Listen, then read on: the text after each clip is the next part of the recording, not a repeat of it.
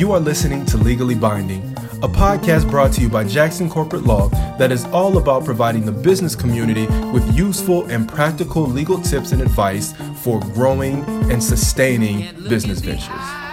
For more information, please feel free to visit our website at www.jacksoncorporatelaw.com. We hope you enjoy.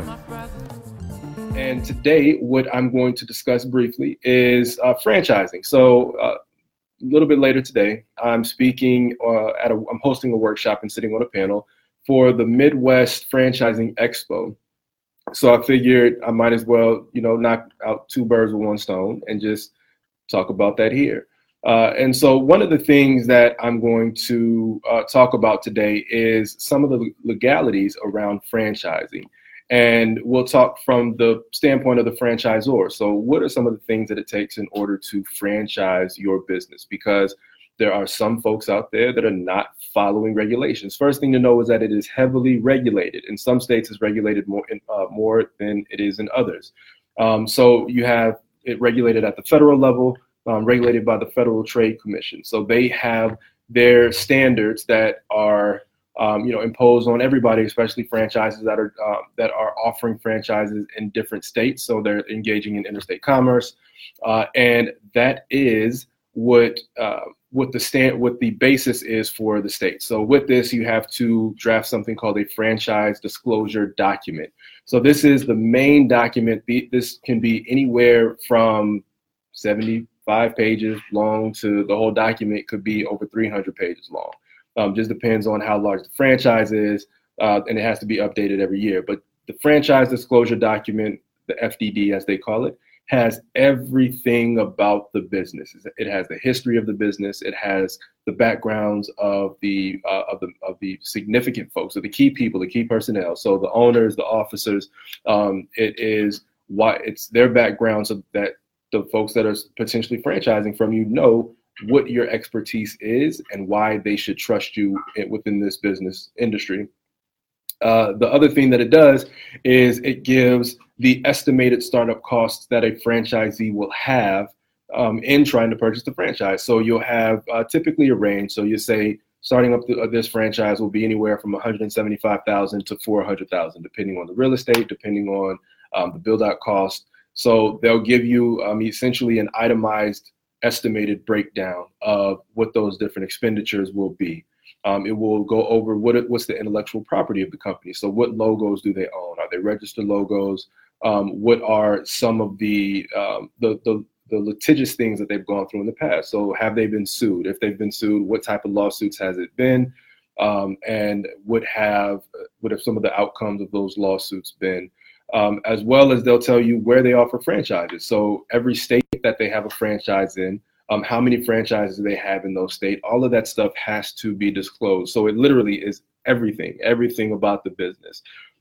This document, if you're looking to franchise your business, is one that you must take seriously, because if you do not accurately represent yourself within the franchise disclosure document, you are leaving yourself open to a potential lawsuit. So the FDD within it also has the franchise licensing agreement. So the franchise licensing agreement is the actual document that is signed. It's the contract between the franchisor and the franchisee. So when you're looking at drafting that, you have to be cognizant of a few things. One is you as a franchisor, you have a brand, you have a system. So a franchise is a whole business model, a whole system that you are essentially licensing to somebody so that they can pick it up from your location, bring it to wherever they are, drop it in, and it's supposed to look, feel, taste, and sound the same as every other franchise unit that you have out there. So with that, you have to look at this franchise licensing document and you have to say, okay, well, what are the things that I must have my franchisee do in order to keep our brand consistent across the board? So that's everything from how do they use the brand? That's everything from what vendors are they allowed to use? So most franchises have selected vendors, and they have authorized vendors that the franchisees are only allowed to work through. So if you're in food, that's huge because you need to make sure that you have quality food. If you are producing widgets, the vendor selection is making sure that you have quality widgets. And that also goes for POS systems as well as accounting software, just making sure that everything is universal within your franchise units. The other thing is real estate. So are you going to allow the franchisee to just pick out wherever they want to go? Do you have a real estate company that's going to oversee the real estate units that are being leased, that are being rented? And that's important because you don't just want your stores to pop up anywhere. You want to make sure that that your brand is placed in the right type of neighborhood and the right type of environment for the culture that you're trying to build. So if you're looking at something that needs to be placed in a heavily populated area, so it's a place that has heavy foot traffic, you don't want it to be out in a remote suburb somewhere, right? Or if it is, you have to make it look or feel a little bit different.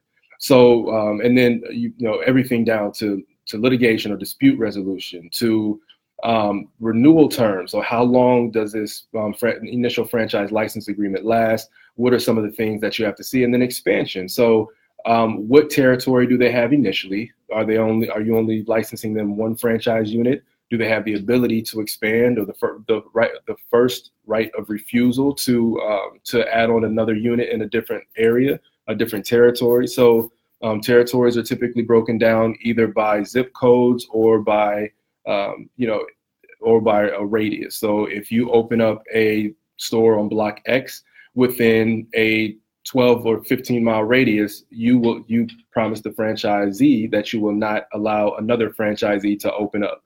So that's all very important because you're building a system, but you're also creating you're creating a network of individuals who are supposed to be helping you profit. Because again, one of the most important things that's in there is the franchise fee. So the royalties, the upfront payments, and understanding how those payments are broken down along with the marketing aspect. So how much are they going to pay into the marketing and the advertising budget that the main company, that your company as a franchisor is going to put forth. So typically it's 1%, maybe 2%.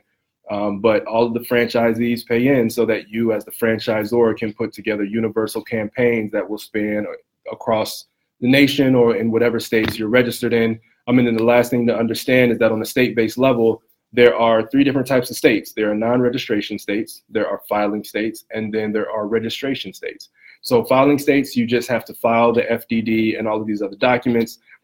In the registration states, you actually have to register. And typically in registration states, you also have to open an escrow account, because a lot of people think that once you get a franchisee that wants to buy in, they write you a check for that upfront payment, give it to you, and you could do what you want. Doesn't work like that. They write you a check. You have to put it in escrow until you, as the franchisor, fulfill your obligations, and then it's released from the escrow account to you.